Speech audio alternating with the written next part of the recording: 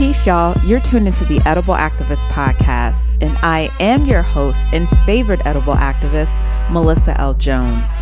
On this show, we feed you empowering narratives and perspectives from the voices of emerging Black people and people of color in agriculture and business who are stewarding the land, healing communities, and advocating for food justice and economic power across the country.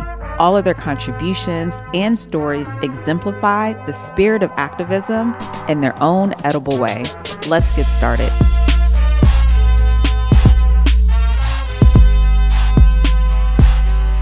Peace Tribe, this is a Patreon exclusive. I'm so excited to share.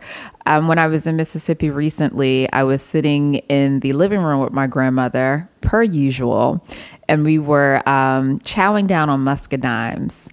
I believe it was that same day that during a break that I had, she had took me to pick some persimmons.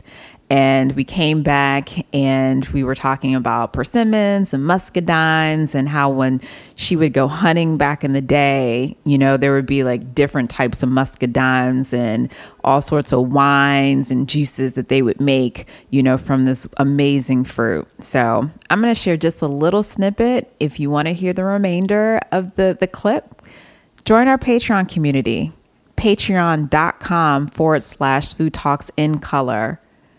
To hear more. These muscadimes are good, aren't they? Delicious. Mm-hmm. Kind of like the one you used to buy in the woods. I mean, you ain't buy them in the woods. I mean, we used to go hunting in the woods when in the country. Mm-hmm. These kind we find the purple one. The purple ones. Oh, they do. They come in different. There's a purple, and isn't there like a brown light? Now, what color is this? Blue or purple? I think it's a dark. It's like a purple. It's like a plum almost. Yeah. Well, anyway, these kind we found in the woods. Okay. In the country, but you don't find stuff like that. Now. Do you think if you went back to Butler, Alabama today, you would find some muscadimes? I doubt it.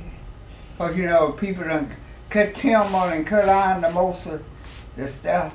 You know, vines and stuff. Build over it, construction.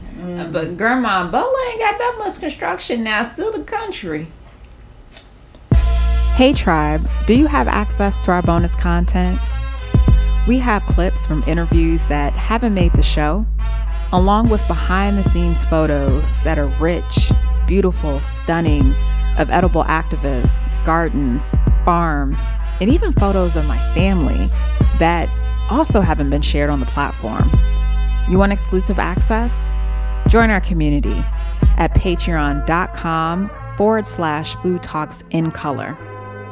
You'll get exclusive access to this bonus content, and it's another way to support our platform.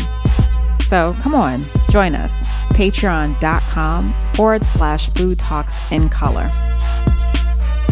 Catch all of our episodes on fullserviceradio.org, iTunes, and Spotify. Also, let's connect. We're on Instagram, Facebook, and Twitter at Food Talks in Color. That's just the letter N. Peace and blessings. And in the great words of Baba Tariq Adunu, there is no culture without agriculture.